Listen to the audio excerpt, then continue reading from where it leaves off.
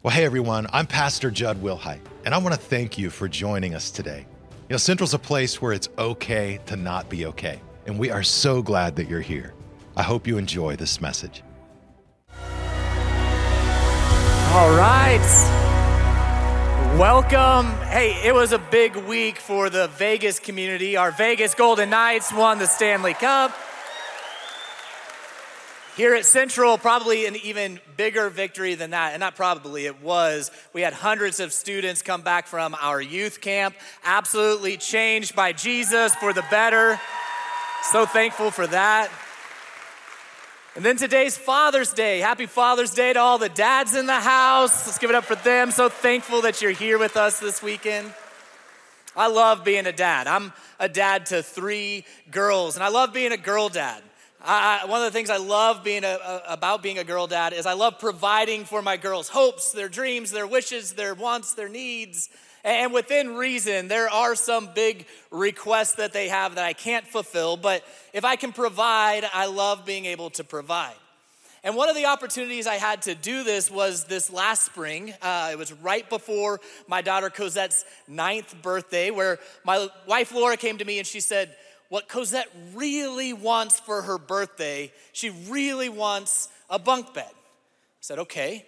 And she said, and it works out because Quinn, who is my 12-year-old daughter, she no longer wants her bunk bed that she has. She's tired of climbing up into a bunk bed. She just wants a normal bed like Cosette has. So what's the natural thing to do? Just switch the beds. That's all I have to do. No reason to go buy new beds. And so one day as they're leaving for the day and they're going to be gone all day, I start to make the switch so that we can surprise them when they get home. So I start deconstructing these 2 beds and switching them. And after I gotten the bunk bed moved into Cosette's room, my wife Laura comes up and she's like, hey, all the surrounding furniture in here that was around the bunk bed, the dressers, the nightstands, all that, it works better with the bunk bed. So we need to move that to Cosette's room. And because then Cosette's gonna have too much furniture in her room, we need to move all her old stuff into Quinn's room. And so I get to work deconstructing this furniture. And none of it's light, none of it's easy. I couldn't just move it out of the room because it's heavy. It's not gonna fit around the doorway, the corners, all the things in the hall. So I'm taking it all apart.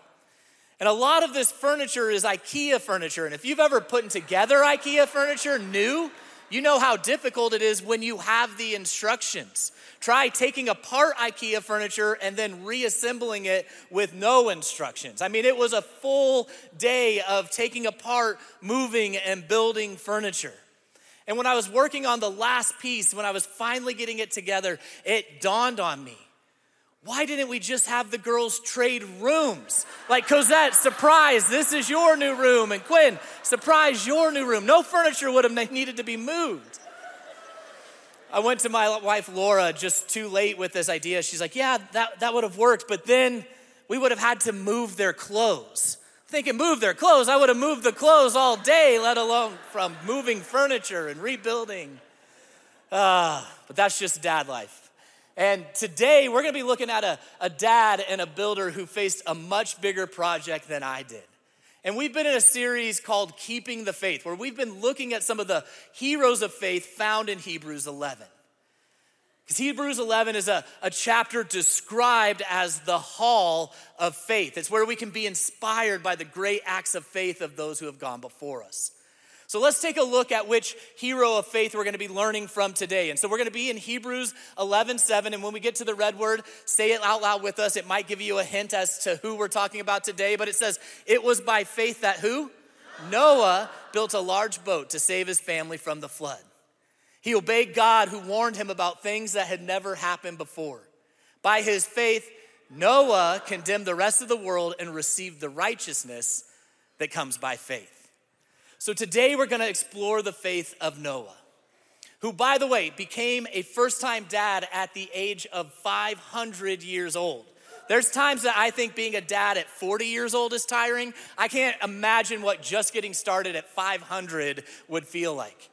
And back in Noah's day, God looked over the whole earth and he saw that it had become rotten. And God was heartbroken. But there was one person that stood out. Out of everyone on the earth, one person that was considered by God blameless. And that person was Noah. Now, that doesn't mean that Noah was perfect. That doesn't mean that Noah wasn't without his hangups. Noah wasn't without his sin. But we're told that Noah walked in close friendship with God, which was a far cry from anyone else on the earth at this time. And so God told Noah, and I'm paraphrasing here, but he said, Noah, I'm fed up with the corruption. I'm tired of the violence. I'm going to drown the earth with a flood. I'm going to wipe out every living creature, and I'm going to start with a clean slate. Except for you. Because you're a righteous man, because you walk with me, I'm going to rescue you and I'm going to rescue your family. I'm trying to imagine Noah's conversation around the dinner table with his family that night. Like he gets home, he sits down, his wife goes, Noah, how was your day? He goes, it was all right. I talked to God today. Oh, you talked to God. How's God? How's he doing? Well, I wouldn't say he's doing very good. I would say he's a little mad. Actually, I would say he's a lot mad. He's pretty angry. So angry, he's just going to wipe the whole earth out with a flood. Picture his boys, his sons, like jaws dropped, like, oh, a flood. A flood sounds bad. Oh, a flood sounds real bad. Hey, Dad, what's a flood? Like at this point, we don't know that they knew what rain was or they hadn't ever experienced a flood before. So Noah had to sound like a crazy person, but I just picture him reassuring his family, it's okay, it's all right, we're gonna be okay. All we have to do is build a boat large enough for me, your mom, you three boys, your wives. Oh, and tell everyone to pack light because we have to get 2 of every kind of animal on the face of the earth onto this boat as well. Like this is just like some crazy talk coming out of Noah's mouth to his family. But God had a plan to rid the world of corruption and evil because his plan was to save the world. And Noah is the unassuming hero in this plan. See, God entrusted him with something unimaginable to build a boat that would save the human race and all the animals that occupied it. And there's nothing that suggests that Noah is ready for a project like this. We're not told that he has any passion for construction, that he had some background in building things. We're not told that he has any credentials in engineering, no skills in being the captain of a ship, that he had ever even been on a ship, that he even knew what a boat or a ship was. We don't know any of that. All we know is that Noah finds favor with God because of his faith. It wasn't by merit, it wasn't by award, it wasn't by achievement, it was because of his faith. And then he would spend the next part of his life growing up to become a builder. And today I want to challenge you to think about this. Are you growing up or are you just growing old? You see, I ask myself this all the time. Am I growing up or am I just growing old? Our spiritual maturity, our spiritual growth, it has nothing to do with our physical age. We can be very old in our physical years, but yet very new or very young in our faith. Or we could be really young in our physical years, but very mature in our spiritual growth and our faith. How can we stop just drifting through this life, just getting older, and start living in a way to grow up in our faith? Well, the answer is we need to be actively building and adding to our faith. It's time to stop just growing old, and it's time to start growing up. And there's 3 different types of faith that we might currently possess right now. The first one I'm gonna call a hollow faith. A hollow faith is a very empty faith. It's a very shallow faith.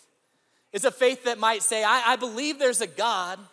I believe there's something bigger in this life, but it really just stops at the belief. There's no sacrifice, there's no love, there's no loyalty, there's no action or decision in that.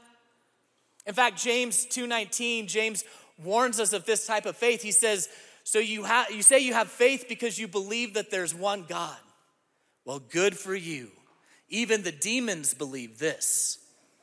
And as straightforward or maybe even as sarcastic as James' words might sound there, what he's saying is that faith, that just belief in one God, that he's there, that he exists, that's shallow, it's empty. The demons believe this.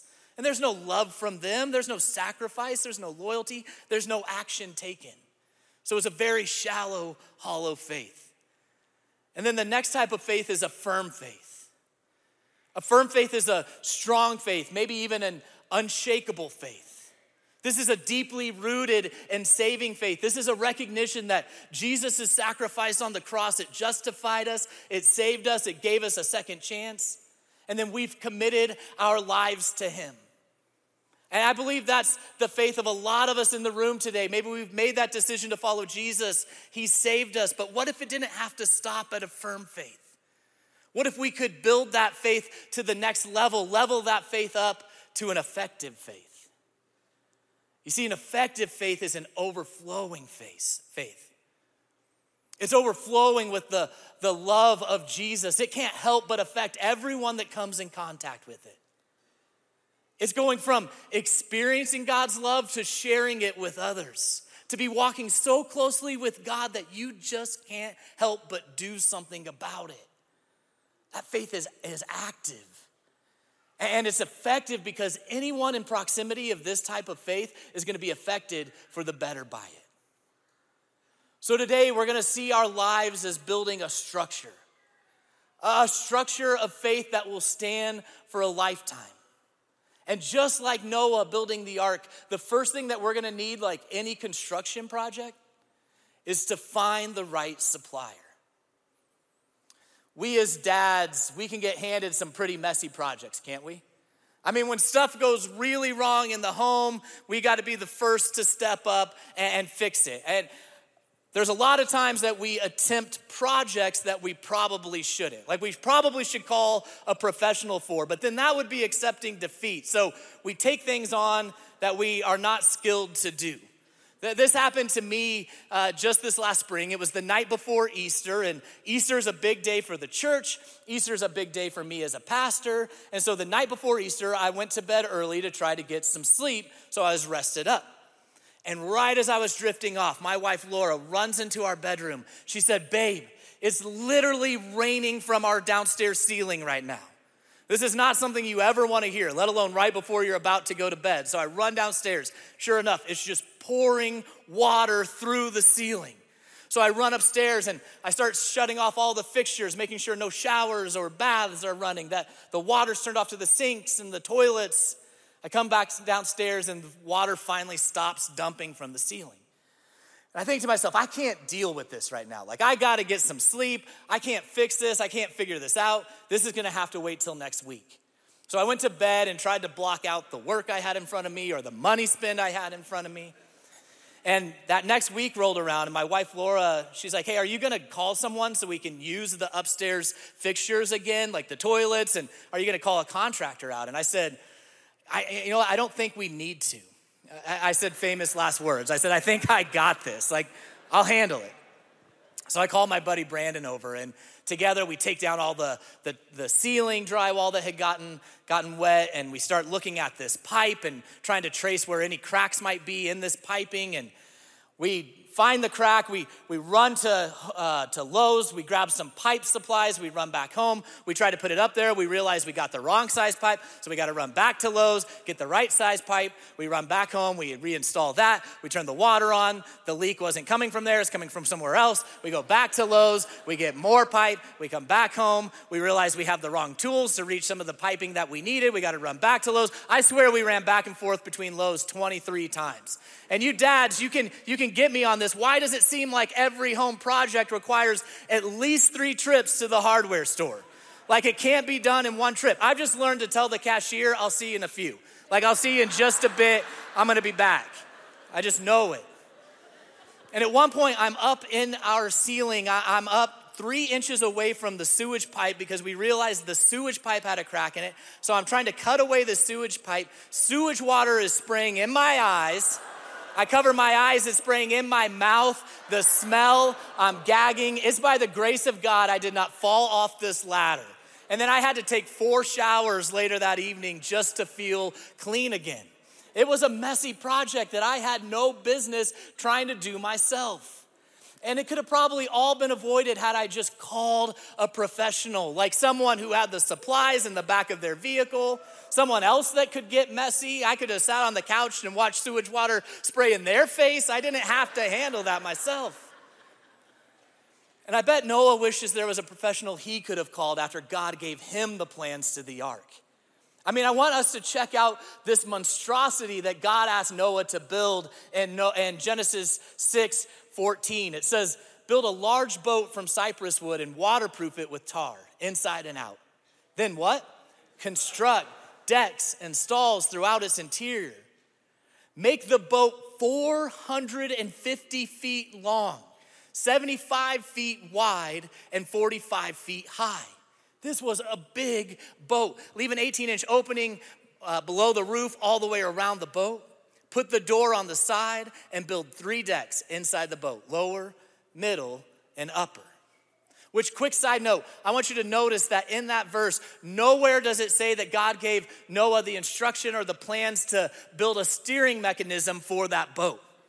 And the reason being, I believe, is that God didn't want Noah steering the boat.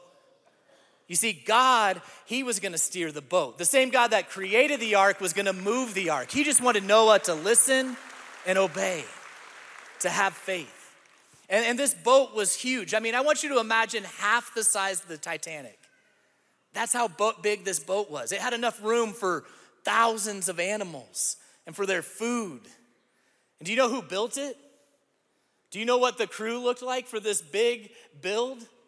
It was Noah and it was his 3 sons. That's it. That was the crew. In fact, they worked on this for decades, a century. Some scholars would put the construction of the ark right around 120 years. That's dedication. That's a project. And if I were Noah, before I even got started, I would have had a whole list of questions for God. Like, where do I find this much wood or this much tar? Do you have a box with a picture of what you're wanting me to build on it? Like, can I have an example to see? Can I have a bigger crew? I mean, I've got me and 3 guys, my 3 sons.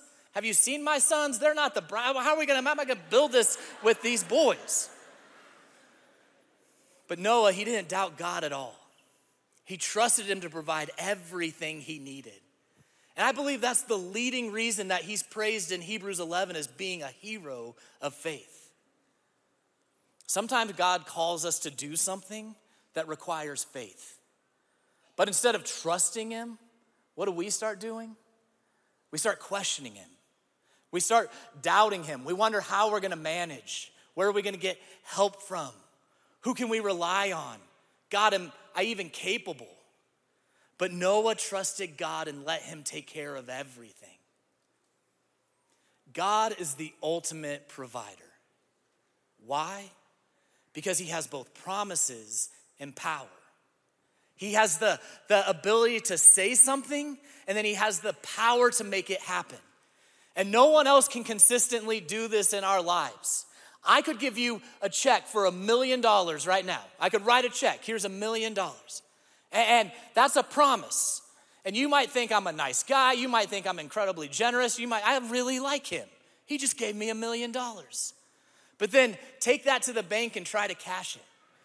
You might be disappointed when you realize that you can't. You see, that's the extent of my promise. I can't back it up with power. But when God promises, he consistently and always comes through. Always. In fact, I think this is the best indicator of the maturity of an individual's faith. It's their posture towards God's promises. Does your posture indicate that you trust him to come through? Some examples might be when you're up against a tough career decision or up against a big move. Do you trust God's promise that he has good plans for you? When you are stressed out about finances, you don't know how you're gonna get through the next month, do you trust God's promise that he's gonna provide for all of your needs? Or maybe you're a parent, you're tired, you're worn down, you don't know how you're gonna get through the end of today, you don't know how you're gonna make it tomorrow. Do you trust God's promise that if you come to him, that he will give you rest? When you're overwhelmed with anxiety, do you trust God's promise that you can cast all your anxiety on him because he cares for you? Or when you're facing temptation, do you trust God's promise that he'll show you a way out so that you can endure it? What God calls you to do, he also empowers you to accomplish. So trust his promises, believe in his power, if we want to build a faith that's going to last a lifetime, we have to trust that he will always come through. Trust his provision. Trust him as your ultimate supplier. And then the next thing we need to do if we want to build our faith is that we need to follow the instructions. The summer before my senior year of high school, I went into the orthodontist to get my braces removed. And this was a glorious day because I had had braces all 3 years of high school, freshman, sophomore, junior year, and I was ready to get them off going into my senior year. I was ready for pictures to not involve braces, for just the feeling that my mouth would be comforted by not being cut up by this wire and these braces all day. It was a glorious day. I was ready for it. And I go into the orthodontist, and to make a long story really short, he lays me back in a chair, and he looks in my mouth, and he says, you know what? I think we need you 6 more months in these braces. I'm like, you're messing. He's like, I'm not. I'm serious. I need you 6 more months. I'm like, sir, with all due respect, like these have to come off today. I've scheduled pictures later today just to not have braces on in them, to know what that feels like. I need you to take them off. These got to come off. It's my senior year. He said, I'm sorry, as your orthodontist, as a doctor, I've just got to make the call. 6 more months in these braces. I went home feeling defeated, frustrated, but I was also determined to get those braces off. So what I did is I went into the garage and I got a pair of needle nose pliers and I cleaned those needle nose pliers up. I broke the wires on my braces off. I pulled that wire through, and then I went by one on those brackets on my teeth and just snapped them off each of my teeth. Well, all the ones that I could. There were some that were so stuck that if I pulled any harder, I was just gonna pull the whole tooth out. So then I'm embarrassed. I don't wanna go back to the orthodontist and show him what I've done. So I schedule an appointment with my dentist, an emergency appointment, asking him to help me get the glue and the remaining brackets off my teeth. I don't even know what I told him as my excuse. I think I said something like, I just have a bad orthodontist. He did a bad job removing all the braces. Whatever I said, whatever I lied, it was a dumb move. It wasn't my brightest moment. The orthodontist had given me instructions that would have been best for me to follow, but because I didn't like the instructions or because I believed I knew better, I was impatient, I took shortcuts. I took things into my own hands. And these shortcuts, they could have been damaging. They could have been horribly damaging to my teeth. And I feel like right now a lot of you are trying to look at my teeth to see what kind of damage I've done. It's all good. There was no damage. I figured it out. But Noah didn't take shortcuts. Noah didn't question God. He didn't make excuses of not knowing enough, of being untalented, of being unqualified. He wasn't impatient. He was given instructions from God, and then he followed them without question. In fact, check out Genesis 6:22. It says, so Noah did everything what? Exactly as God had commanded him. He did it exactly as God commanded. Noah is a great example that we can obey God's plans even if the world thinks we're crazy. And the world thought Noah was crazy. Here he is building a large boat, a huge boat for rain and a flood that no one had ever heard of before.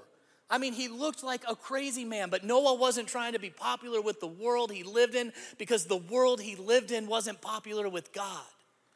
And we can learn something from that example. We don't have to be popular with the world. We only need to be popular with God.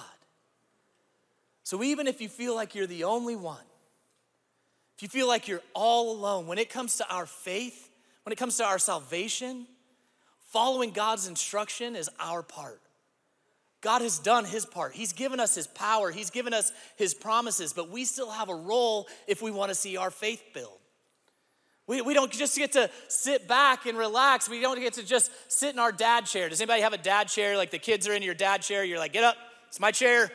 Get out of my chair. Get out of my lazy boy. We don't get to just sit back and say, God, do your thing. Show up. Build my faith. I want a bigger faith, God. Just do it. I know you can do it. You do it. I trust you. No, if we want to see our faith grow, that takes a partnership between us and God. You see, our part is to follow the instructions given to us.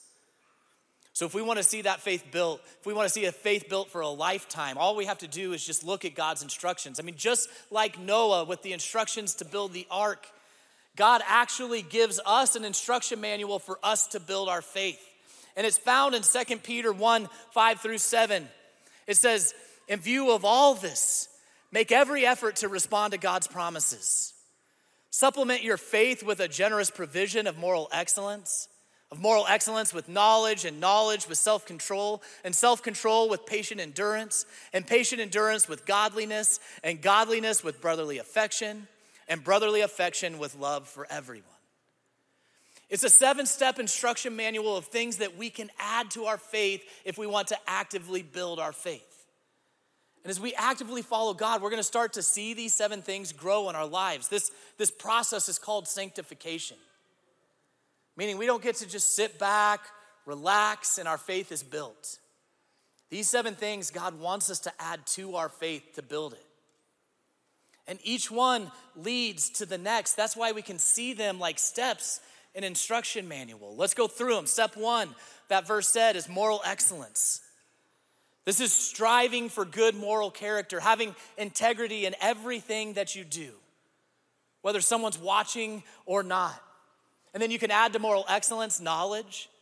Knowledge translated back is ultimate knowledge, meaning seeking God's way through his word, spending time reading and praying every day. You can add to that self-control, which is restraint from unhealthy impulses. This is keeping yourself out of situations where you're going to be tempted to do things that you shouldn't. You can add to that patient endurance, praying for boldness to keep going when faced with challenges. Remembering God's promises, praying for patience. This is simply saying, just keep going. You hang in there, don't give up. You can add to that godliness, living a devotional life through prayer, reading the word, fasting, and meditation. This word means just being right with God. Then we can add to that brotherly affection, serving and loving your church, your brothers and sisters in Christ. This is loving each other with a brotherly love. And then finally, step 7 is love, striving to love everyone the way that Jesus loves them. This is even higher than brotherly affection. This is the cross. This is sacrificial love for one another, for everyone. I want to challenge you that if you focus on those 7 steps, each one adding to the next, that each of these steps will help you build a faith that's going to last for a lifetime.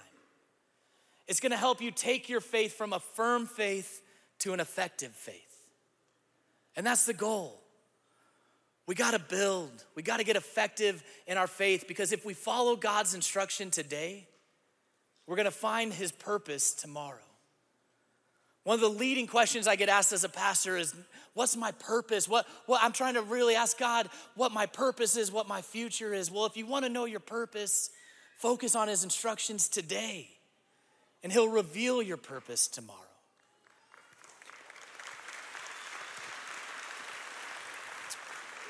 Robert Manry, he was an ordinary man with an extraordinary dream. He worked as a copy editor for a newspaper in Cleveland, Ohio, but he had been a man that always longed for an adventure and for freedom. And he loved sailing. He had this tiny boat that he named Tinkerbell, and one day he decided to do something that no one had ever done before. He decided to sail across the Atlantic Ocean in his tiny boat. He planned his route carefully. He packed his supplies. He told his wife and his kids that he'd be gone for a couple months, about 2 months, and then he set sail from Massachusetts to attempt this incredible journey. And he faced many challenges and dangers along the way. He encountered storms and waves that threatened to sink his boat. He suffered from seasickness and loneliness. He had to dodge sharks and whales that came too close to this small vessel. He had to repair his sails and rigging that tore or broke. He had to ration his food or his water that began to run low. But then along the way, he also began to experience many joys and wonders as well. He saw beautiful sunrises and sunsets that painted the sky with colors. He saw dolphins and fish leaping out of the water, stars and constellations at night that guided him his way. He felt the waves and the wind blow him towards his destination. And then he felt the joy of just being alone in nature that you can start to feel. And after 78 long days at sea, he could finally see the shore of England in the distance. The only thing that he could think about at this point after 78 days is, I need food, I need water, and then I need a hotel room where I can sleep for like a week straight after a shower. Like I just need a shower and I need sleep. He writes that he was so discouraged, he was so exhausted after 78 days. But as he got closer to the shore, he could hear the honking of boats celebrating his arrival. He could hear the cheering of a crowd, tens of thousands of people that showed up to welcome him to the end of this epic journey. His wife, his kids, they flew over to England to meet him when he finally made his way to land. And in that moment, he says he forgot about the shower. He forgot about the hotel room. He forgot about sleep. He forgot about how tired he was. He forgot about how discouraged he was. Because the celebration just felt so good. I want you to imagine the day when you enter heaven and you hear the cheers of the crowd. I want you to imagine the day, the angels, God's glory welcoming you home. Imagine the joy and the peace that will fill your heart. In fact, you're never going to regret anything you did for God in this life. You're never going to regret praying and reading and studying and worshiping, serving, loving, obeying, growing, enduring. You're never going to regret following Jesus with all your strength, even when it seems countercultural. So no matter how hard this life gets, don't give up. Don't lose sight of your heavenly reward. Remember who your source is. He's your Father that makes big promises and then he keeps them. He's your God who works wonders because of your faith. He's your Lord, he's your Savior that will give you a hope and a future. And just like Noah, you're gonna see his faithfulness in every situation. So keep building your faith from a firm faith to an effective faith. And then look forward to the greatest celebration of your life. See, Noah faced a great challenge when God sent that rain. The rain fell for 40 days, 40 nights. The earth was flooded and the ark drifted into the unknown for several hundred days. But God was faithful to his word and he brought the water down. Noah and his family, they were saved and God delivered Noah from the flood. And then God made a covenant to never flood the earth again. He displayed a rainbow in the sky as a sign of his promise. The ark was God's way of saving Noah. But the ark also foreshadowed Jesus, who died for our sins, who's our rescue, who rose again so that we could have salvation. Jesus is our ark. And you may be sitting here today and you're thinking, I need a stronger faith. Maybe you believe there's a God, you believe there's something bigger to this life, but you haven't done anything about it. You haven't taken any action. You haven't named Jesus your Lord and Savior. You haven't surrendered your life to him. And if you're ready to do that, if you're ready to receive Jesus, if you're ready to receive that rescue, if you're ready to receive an eternal and heavenly reward of spending eternity with him in a perfect place after this life, then all you have to do is pray a prayer after me. So I'm going to ask everybody to bow your heads and close your eyes. And if you're ready to receive Jesus today, just pray this with your own words, but just repeat after me. God, I know that I'm a sinner, but I know Jesus died for that sin on that cross,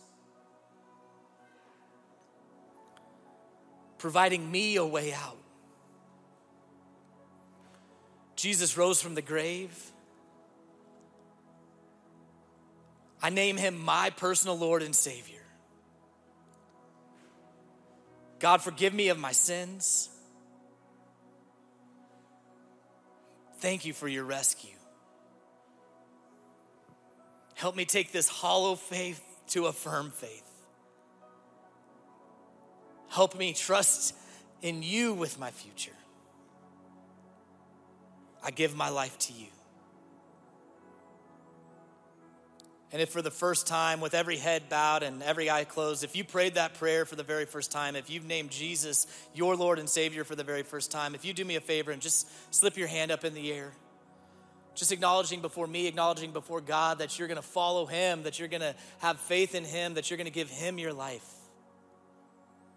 Thank you for those hands. If you're online, if you're in a prison facility, just reach out to Jesus. Declare him your personal Lord and Savior. God, I thank you for these hands. I thank you for the work you're doing in each one of these lives. I pray you draw close to them, that you show them that they have a hope and a future in you. And God, for each of us in the room, let us not just sit idle in our firm faith, knowing that we're saved by you, but let us actively do something about it. Let us add to our faith. Let us build our faith, Father. Help us take our firm faith to an effective faith.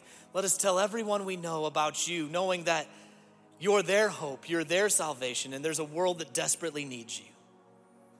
God, I also lift up the dads in the room to you. I lift up the sacrifices they make for their family, the leadership that they give their family. And God, even when we're weak as dads, I just pray that you let us lean into you, look to you as our ultimate example, because you are the ultimate father. Let us lead our families like you, Jesus. It's in your name we pray. Amen. Well, hey, thanks for joining us today. If you enjoyed this podcast, there are a couple of things that I'd love for you to do. Make sure to subscribe and review this podcast and connect with us on social media by following @CentralOnline. You can also contribute to what God is doing through Central. You can simply visit centralchurch.online/give, and you can give a gift today. And thanks again for joining us on the Central Church Podcast.